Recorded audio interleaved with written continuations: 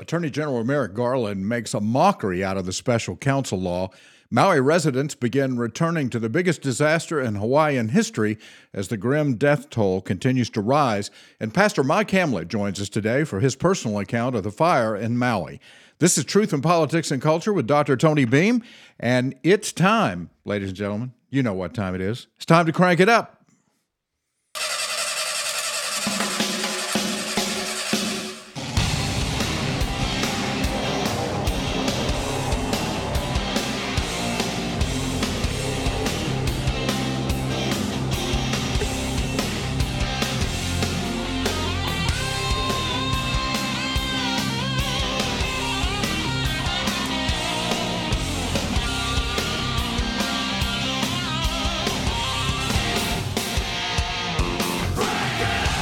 All right, if you're listening live this morning, good morning to you. Thanks for joining us for another week. It's going to be a busy week. I mean, we've got a lot of stuff going on to talk about, and hope your weekend was a good one. This is Tony Beam. I serve as Director of Church and Community Engagement and Public Affairs for North Greenville University, where Christ makes the difference, and where we are equipping transformational leaders for the church and society. Also serve as the Director of the Office of Public Policy for the South Carolina Baptist Convention. And what else do I do? Well, I'm currently interim pastor for the time being at Five Forks Baptist Church over in Simpsonville. We've been getting a lot of visitors lately, and we look forward to that. We appreciate people coming by. I love to preach God's Word. I mean, I think that's my first and best call in life. God's called me to do a lot of things, and He's blessed me with the opportunity to be an interim pastor. I was a pastor for 14 years, and then at North Greenville now for almost 20 years. Before that, I was in radio full-time, and I'm blessed with the opportunity to be on his radio talk for 22 years before Gary Miller, my producer, retired. And so now I'm doing this internet show and podcast and trying to build an audience. You know, it's when you're the new guy and you're just putting stuff out there, it's hard to get your audience numbers up sometimes just because people don't know about you. So any help you can give me in getting the word out about this podcast, this radio or internet show, if you enjoy it, you can go to drtonybeam.com. That's drtonybeam.com and hit the Listen Live button to listen live. You can follow me on YouTube and Facebook. That's where I'm parked from 7:30 to 8:30 live every morning, Monday through Friday. And I have special guests. I do interviews. Last week we had John Warren, who is the author of a new book, Leading Like a Marine. And we also had the Attorney General of South Carolina on last week talking about judicial reform in the state. And we just, from time to time, we have some really interesting people come by, as well as talking about the news from a biblical perspective. Today, we've got Pastor Mike Hamlet from First Baptist North Spartanburg here in Spartanburg, South Carolina. And he's going to be talking about the fires in Maui from a firsthand experience. He was actually there as the fires were occurring. And so we're going to hear his story, which is pretty harrowing, how he was able to get a cell phone signal to communicate with his family, how he was able to get to the airport and how long that took and all of that. But I don't want to steal his thunder. He'll be on the show with me this morning starting at 8 o'clock. Now, I'm going to have to leave a little bit early. We won't get a full hour in today because I've got to head to Columbia for a meeting this morning. But we'll have the bulk of the show. And for those of you listening on the podcast, you can plan, if you want to hear the whole thing, it's probably going to take you about 45 minutes. All right, the wildfire in Maui is now officially the deadliest fire in the United States in more than a century. The death toll, as we began the broadcast today, stands at 93, but this is a stunning statistic here. And I had no idea. I've been reading stories about this on and off over the weekend, but only 3% of the affected area has been thoroughly searched. And the remains that they're finding are in such bad shape that they're saying that it may be difficult, if ever, to actually identify them. If there are family members with people who are missing, they're asking them to come forward to give some DNA so that you can help the process of identifying those who died in this tragedy. It's just a terrible thing. So the death toll, even though it's at 93 at the moment, is expected to rise significantly in the days ahead. They're having to use cadaver dogs in Lahaina, which was just really completely destroyed. If you look at the pictures, it's heartbreaking. Denise and I were in Maui for our 25th wedding anniversary. We actually went with Joyful Sound from North Greenville University, who were there to sing on different places, different churches on the island, different events. And we went to Lahaina, and it's such a beautiful city. I mean, it's hard to describe. We went to a luau there and saw the tree, this huge tree. I can't remember the name of it. Some of you are probably shouting it at the radio right now, but or at the at your computer. But this it's an incredibly old tree, huge, and it's burned. I mean, it's scorched. They don't know what the effect on the tree will be. Of course, that's considering the death toll and the complete devastation of the town, that's a rather small thing, except that it's a symbolic thing for the people of Maui and for the town, and so it's just been it's been a terrible thing. The estimated financial damage to Maui right now stands at over $6 billion. It's the largest, most deadly disaster, of course, in the island's history. And over the weekend, Hawaii's governor, Josh Green, came out over the weekend and basically said people need to be prepared for what they're going to see if they're going to head back into the area. Everyone, Lahaina is a devastated zone. They will see destruction like they have not ever seen in their lives. Everyone, please brace themselves as they go back. Be very safe, be very careful, but we are going to get people back.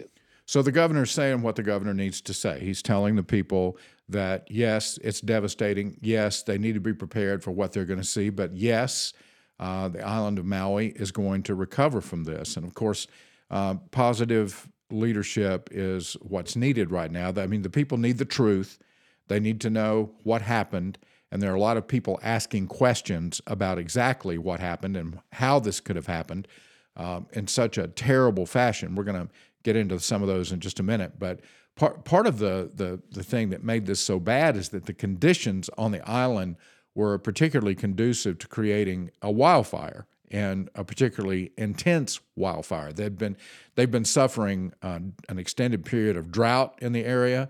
They had strong winds that were from a hurricane that was a few hundred miles off the coast, and that fueled the fire.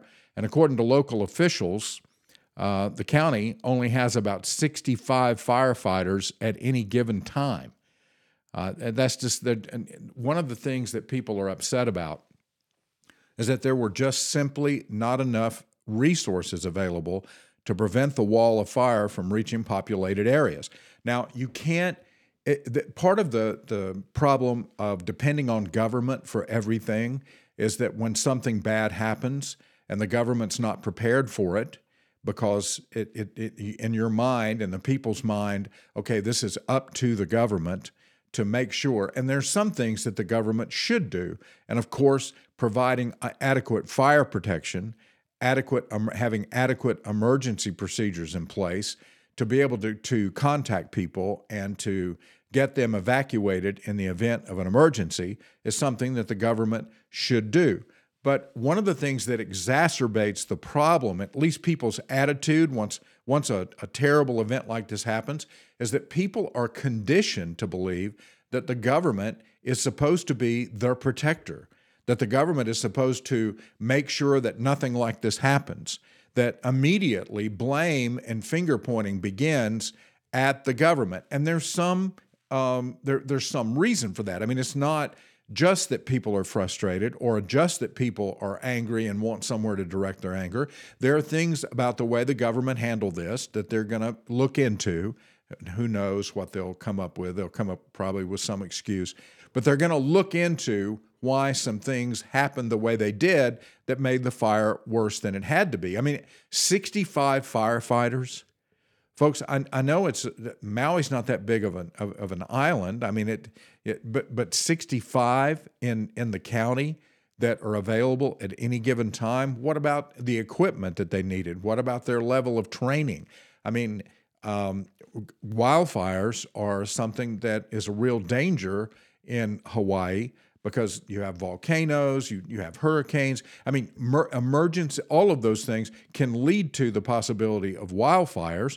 And plus the fact that just emergency personnel and equipment in an island that can be affected by volcanoes and hurricanes and wildfires, it just seems that they would have been better prepared. And that's what the people are angry about. And on top of that is this idea that they have, because Hawaii is a progressive state, very progressive. They have this idea that the government is supposed to take care of all their problems. And when they don't, then some of that anger gets turned back on the government. Island residents are particularly angry that government officials were not more prepared for the possibility, and they didn't give enough warning or information to the people. Hawaii is home to the largest system of alert sirens in the world. I don't know if you know that, but that's just one of the ways, because of the natural disaster potentials in Hawaii. They have one of the chief ways that they get in touch with people or let them know that something's happening is this elaborate siren system that they employ when there's an emergency. They're meant to alert the public in the event of something like a volcano eruption, a hurricane, a wildfire, pretty much any type of natural disaster. Well, Tuesday, when the wildfires began, for an unknown reason, the sirens remained silent. So the only warning that residents had came from word of mouth and from text messages. And the problem is that the text messages began to fail because cell service on the island failed. And they're going to have to investigate the reason for that. Was it because the cell towers were destroyed in the fire? Were they affected by the power outages? But whatever the reason, the state's going to be launching an investigation into why the warning systems failed. But right now, the people of Maui need our prayers. We need, as people of God, people who believe in the power of prayer and believe that God is sovereign and that He hears the broken hearts of the people that are hurt by things like this, and that God can work and move in people's lives to do miracles. He can work and move in people's lives to move them past this disaster, this tragedy, to comfort family members that have lost loved ones. There's so much need. We need to pray for resources. I understand over the weekend, I think Jeff Bezos has announced some incredible amount of money that is going to be given to help Hawaii recover from this. And there's going to be a lot of people. Americans are still a very generous people. We want to take care of fellow Americans in particular when something like this happens. And I know there's going to be a lot of money donated, but it's going to take, as we said, billions of dollars and a lot of volunteers, a lot of people helping Hawaii to get back on their feet after this disaster. All right, we had another disaster over the weekend. Now, this disaster, nothing like the one in Hawaii. The Hawaiian disaster was a natural disaster that cost people their lives. This disaster was a government disaster that simply cost the integrity of the Justice Department, at least how much ever integrity they had left. Because on Friday, Merrick Garland appointed a special counsel to investigate the Hunter Biden case, but the person he appointed is raising serious concerns among those who want to see Hunter Biden and President Biden brought to justice. And of course, the reason that it's causing all the concerns is because the person that was appointed is David Weiss, the Delaware prosecutor, who works for the Justice Department. And this is Merrick Garland making the announcement on Friday afternoon. Garland approved it because, as he said, extraordinary circumstances warranted it. As special counsel, he will continue to have the authority and responsibility that he has previously exercised to oversee the investigation and decide where, when, and whether to file charges. Okay, that was Morning Wire that you heard right before the quote, and this story is coming today from Morning Wire, which is a part of Daily Wire. which, by the way, you need to be involved with. Daily Wire is a great source of information. You can access a lot of the information free, and then there are different levels of subscriptions that you can take. All right, so Garland comes out, and as Weiss's special counsel status, if you remember, Garland before said that Weiss didn't need special counsel status, that we didn't need a special counsel here because Weiss had all the authority that he needed to bring charges anywhere they should be brought, and that we now know is not true. This lends credibility to the whistleblower testimony that Weiss couldn't investigate or file charges against Biden in D.C. and California because he didn't have the authority. He was told by the prosecutors and by the officials in those states, or in the D.C. area and in the state of California, that he wasn't authorized to bring charges, although Merrick Garland, who's the Attorney General, assured everybody that he was authorized to bring charges wherever they could be brought. And now, all of a sudden, we have to have Weiss as a special counsel. And appointing him makes absolutely no sense. Hunter Biden's team, their legal team's not happy about this because Weiss has been the lead investigator in this case for 5 years. And the Biden team is saying, look, if something new comes up, and of course they should be happy about this, they're raising sand about it, I think, as part of an elaborate show here, because they know that they have to know the score.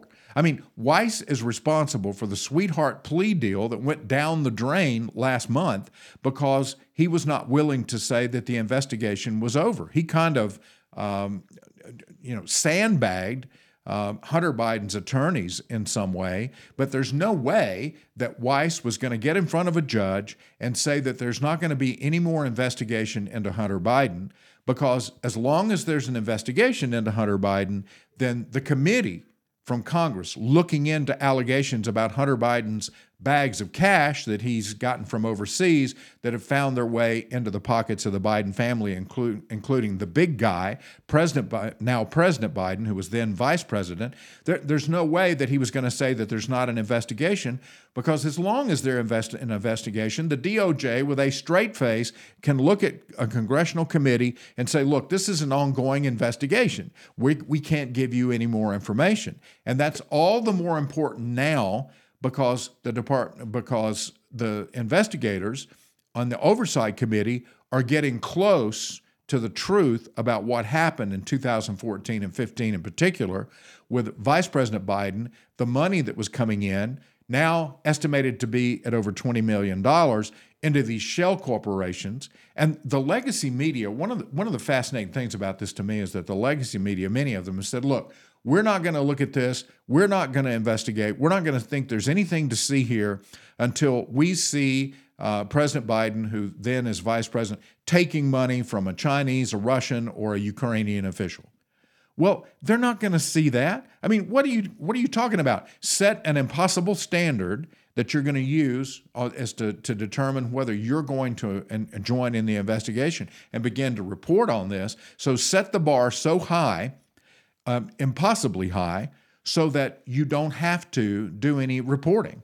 Because obviously you're not going to see Vice President Biden getting a payoff from a Russian official. Why do you think they set up all the shell companies? I mean, all of that was designed to keep the vice president from appearing to be involved and to allow him to benefit from what Hunter Biden was doing while he was talking to all of his cronies, while they were bringing him into these by telephone into these meetings, so that Hunter Biden could demonstrate to all of his investors that he had access to the vice president, which is what they were interested in. Do you really think that Burisma paid millions of dollars to Hunter Biden because of his vast knowledge of the gas industry? I mean, please. He had no knowledge. What he had was access to his father. They knew that. They needed Shokin, the prosecutor in Ukraine, to be canned because he was getting close to finding corruption going on at Burisma. And voila, they get Hunter Biden on the board, and all of a sudden the Vice President of the United States is firing Shokin. He's going to the Ukraine, telling the Ukrainians if they want the $1 billion in aid that they've been promised, then they better get rid of the prosecutor. And the prosecutor is fired from his job. And we're supposed to believe that all of that is just coincidence, that it has nothing to do with any money that was exchanging hands, even though the money's been discovered. And we know that it was in these shell corporations.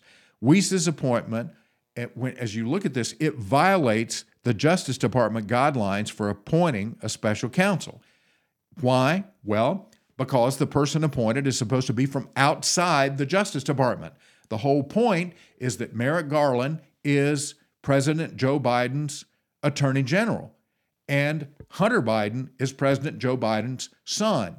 And so there's all kinds of opportunity for impropriety and corruption here because of the connections between the president, his Justice Department, and the investigation of his son, and of course now the investigation into the president himself because of where the evidence is leading. So the person appointed has got to be, if you're going to have a special counsel that's going to be able to work independently from the Justice Department, they can't be part of the Justice Department that they're supposed to work independently from. That just makes sense. Merrick Garland made it clear that David Weiss is not going to lose his position at the Department of Justice because he was asked about that. And I really like, as you know, if you've listened to me for any length of time, I'm a big fan of Andrew McCarthy because I think that he's one of the smartest people. He's a former prosecutor.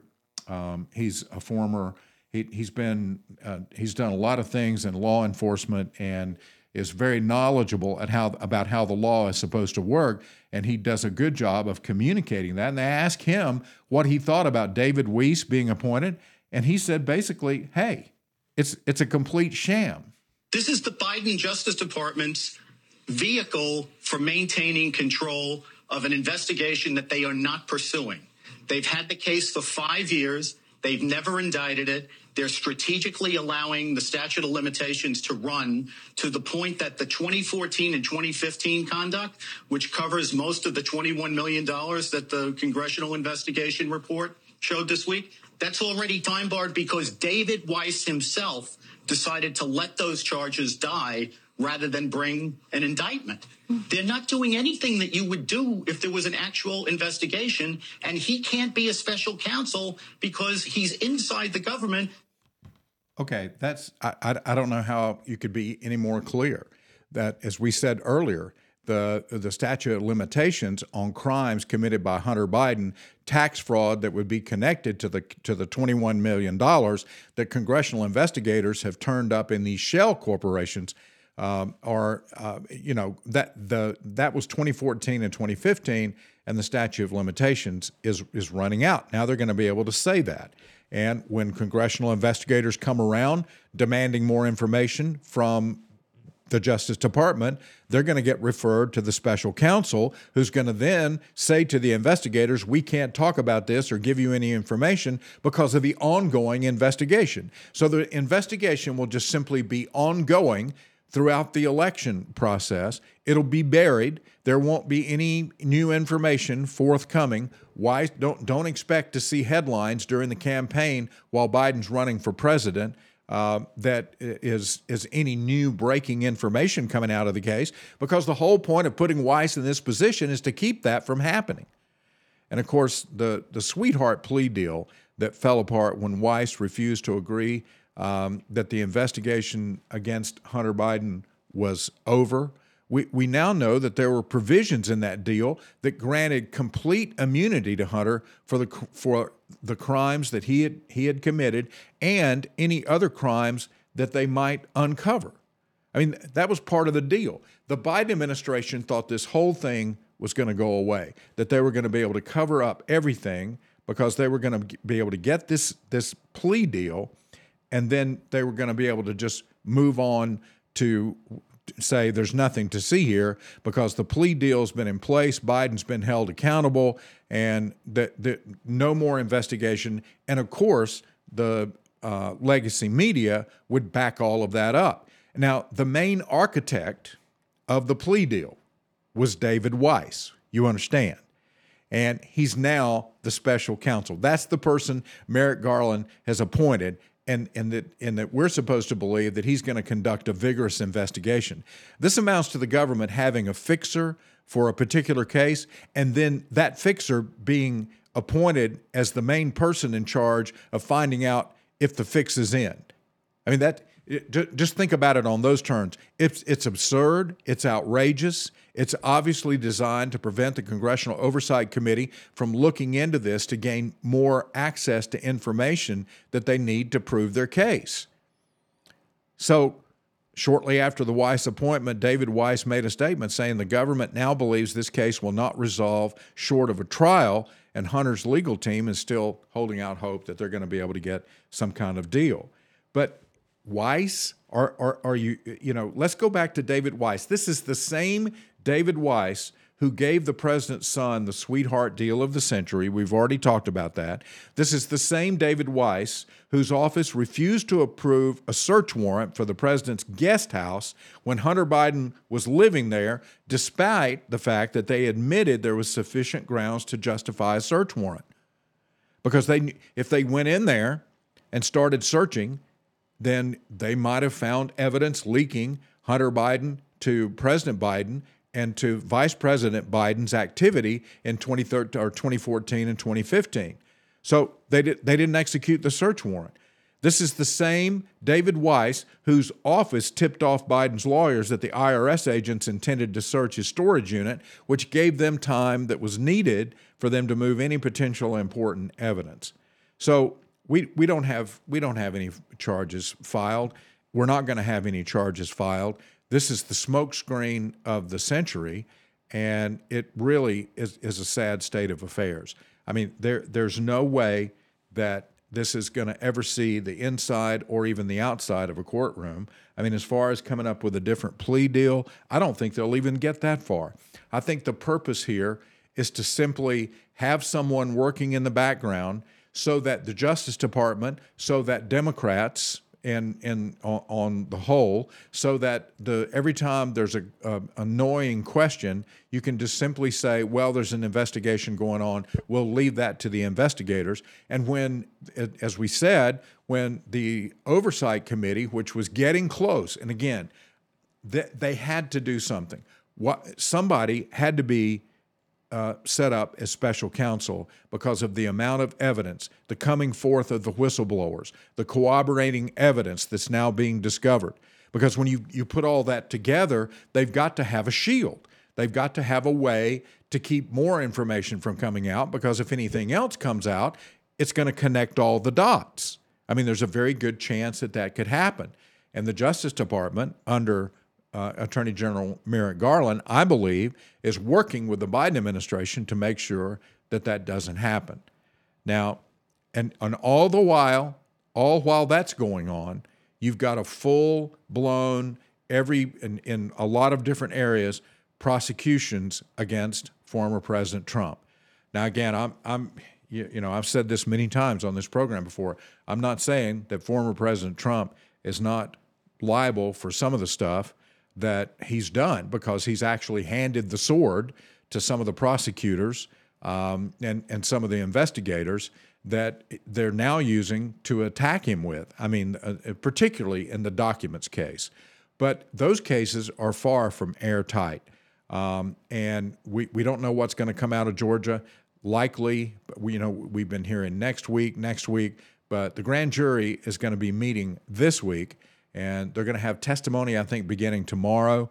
And so they're looking at the possibility of right before Labor Day, the grand jury is going to wrap up. And when the grand jury wraps up, that's when the charges will come out of Georgia. We're hearing anything from half a dozen to a dozen charges against President Trump, and other people are now being implicated. Now, we're going to talk about that tomorrow because we don't have time to get into it today. But there's information coming out now of communication between Trump's lawyers, including Rudy Giuliani, and some of the officials down in Georgia that is going to be, I'm sure, is going to be included as evidence in some of the indictments coming out of that state. So the plan here is simple to me. I mean, And believe me, I don't like this talking about this stuff because, I would like to be able to have a little bit of faith and trust in the government. But when you can see plainly that David Weiss's appointment can mean nothing more than the covering up of what has happened with President Biden and his son Hunter in this whole mess, and when you see all these charges coming against Trump, while all of the cover-up and all of the moves to try to keep President Biden clear from Hunter Biden's clear job as being the bag man for the Biden family, I mean, it's hard to have confidence in the government. When you can see the level of corruption that's in operation here. I mean, it's in plain sight. Normally, that you would go out and try to cover up corrupt behavior, but that's not what's happening here.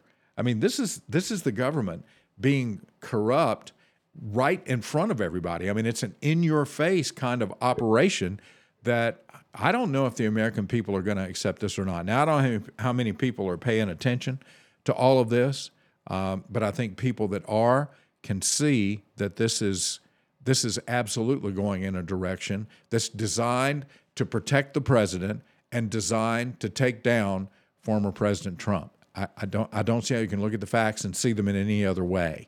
All right.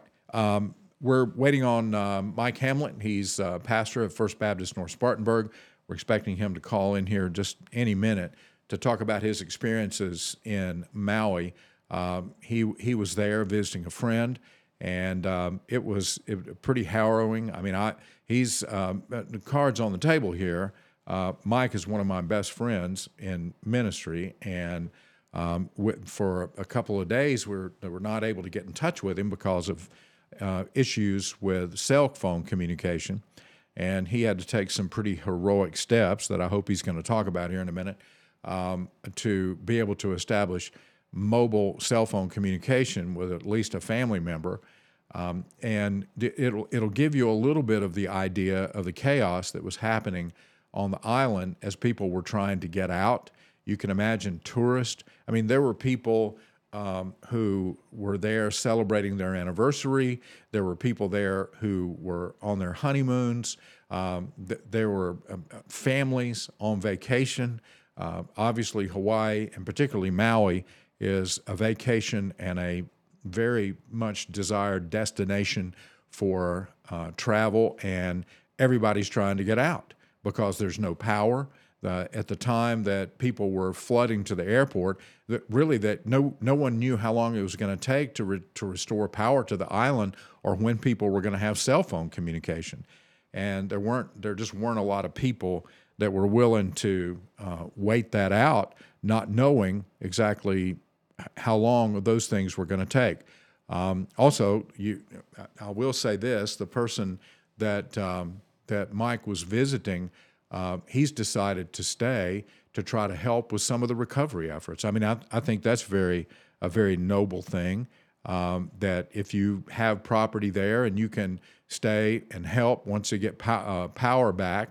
I mean, there's not a lot you can do without power and cell coverage, but as those things began to be restored, then that's greatly assisting all of the people on the island that are trying to do search, and we're prayerful that there's going to be people that are found alive as the search goes forward. But the devastation of the fire, if you looked at the pictures, I kind of scrolled through some pictures of Lahaina, and it is unrecognizable.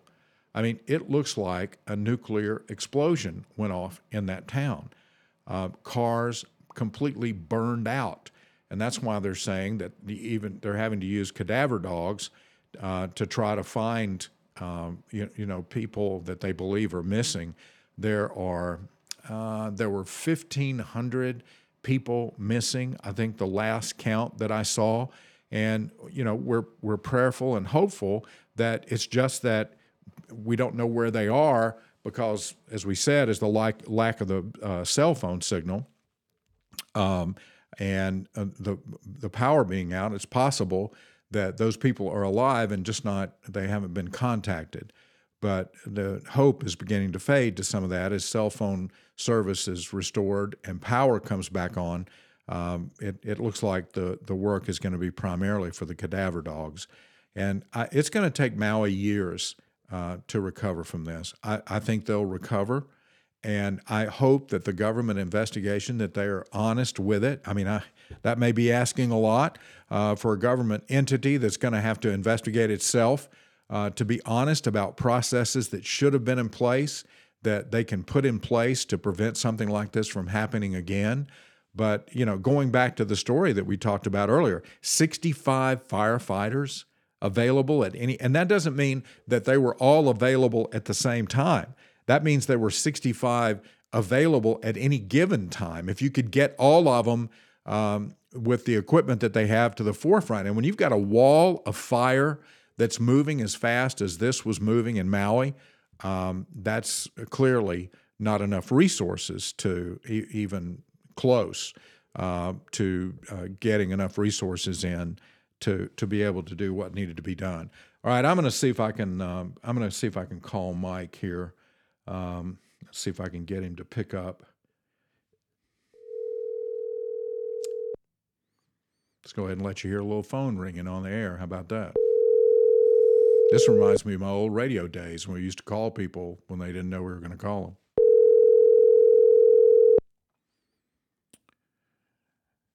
them. Okay, that's it. 3 ringy dingies. Anybody remember that? Saturday Night Live? Okay, do I have Pastor Mike Hamlet on the phone? Mike, is that you? Yes, Tony. How are you? Hey, I'm doing fine. I just thought I'd try to catch up with you this morning for the program because, as I've been telling our listeners, you actually were in Maui during the time that this disaster was going on, and I wanted people to get a little bit of your perspective of how this looked from somebody who was there. Well, it's a strange. It's almost like the perfect storm. Was like because the weather there is absolutely beautiful and gorgeous. It hardly ever rains, and it's just temperature is very steady and everything. But they had and if you want me, I'll just describe it quickly. We had a couple of days of very high winds, and this is what I think you'll read in the media.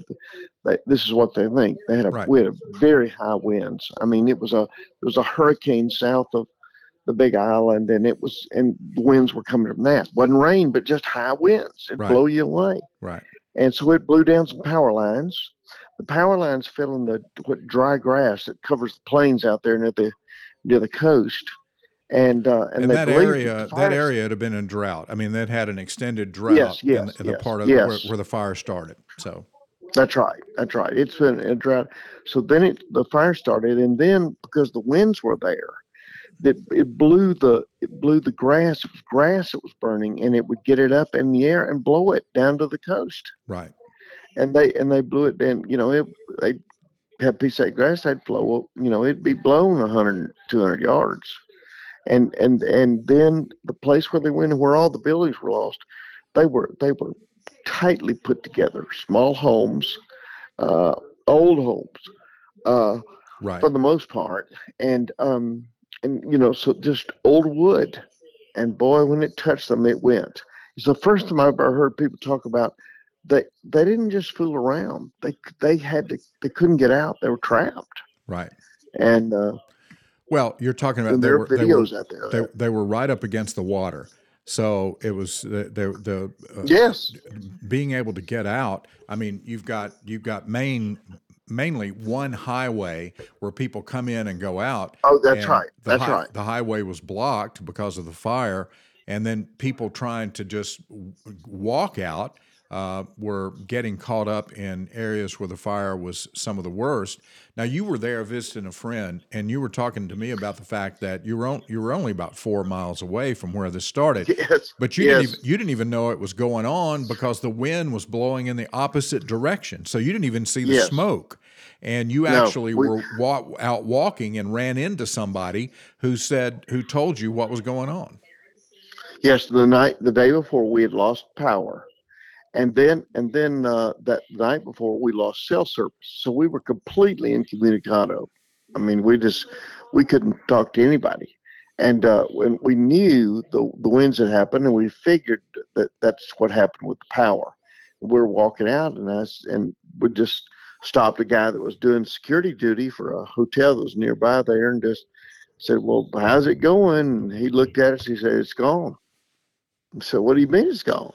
He said, "The city's gone, Lahaina. It's gone." Wow. And tell us a little bit. So, his home was one of them that was burned. I met 4 or 5 people. Their home was burned completely.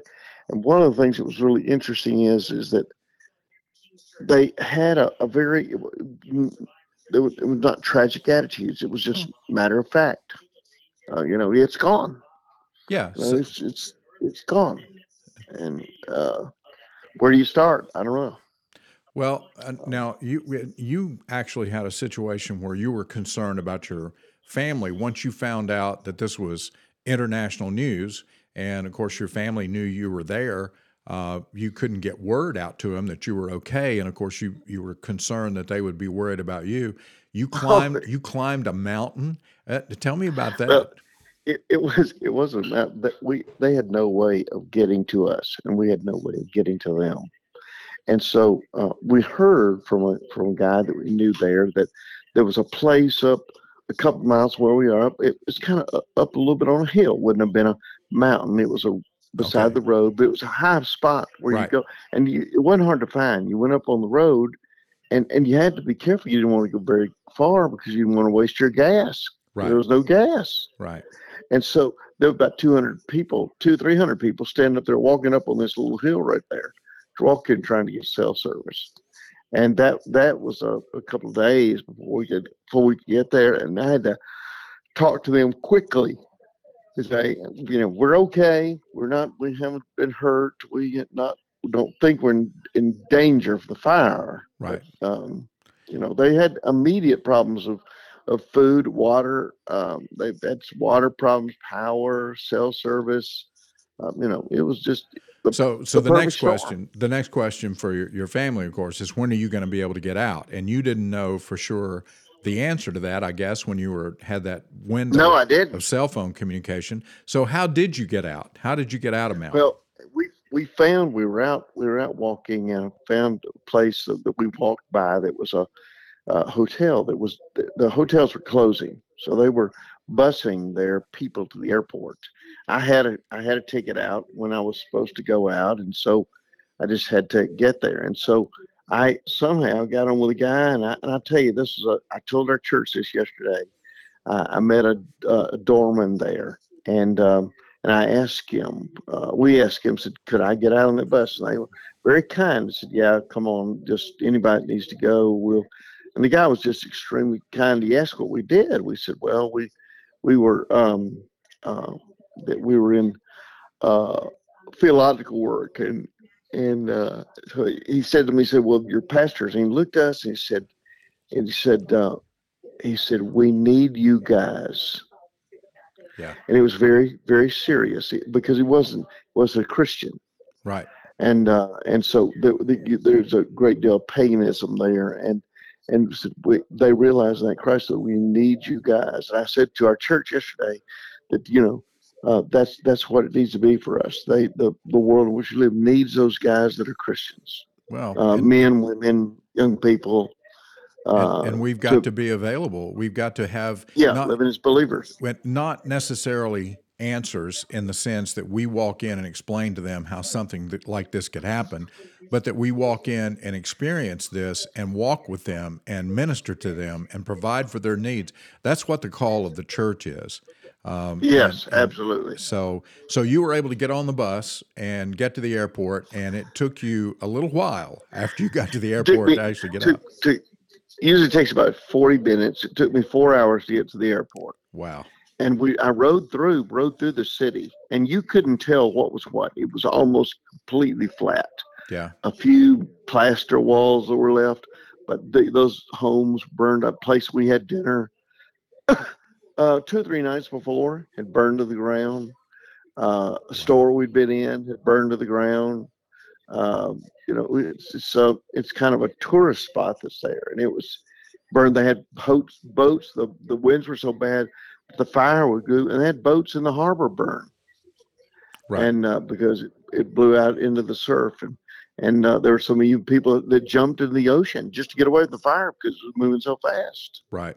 And so it was so I got to the airport, and I felt good because I was at the airport. And I knew it was going to be a bad day, but I was there 9 hours early for my flight. So I said, well, and of course it's jammed with people, but I could get in there, had to reschedule my flights from LA. And so I got that done. Well, I also, as soon as I got off the bus, because I'd held no cell service, I wasn't able to see my emails, my texts said my flight now was delayed for 12 hours. So I was stuck another 12 hours. So I was 24 hours in the airport at Maui before I could even go anywhere.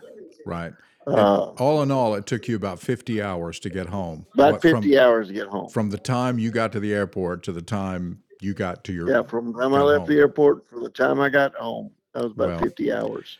Well, first of all, I'm very thankful that you're safe and that you were able to get out safely. And you've seen things firsthand that we're seeing on the news, and that's going to help you to be able to pray for the people in a way that maybe others won't be able to. You know, why do you think, Mike, that they were so matter of fact in their responses? Do you think that was shock? They were just in shock over what was happening? Well, in that area there, they have that wildfires all the time. I'm told. I'm not there a lot, so I'm told they had wildfires that were there, and like as I said, perfect storm between the high winds, dry conditions, right? The wind, the power lines going down. It was just the perfect storm that was there. Yeah, and it all worked together, and that almost never happens like that. And so the limited of the road, the place that was burned, the city that was burned has their buildings are so close together, it's hard to get the fire trucks in there. Right. They don't have enough as it is, probably, and for a front fire that size.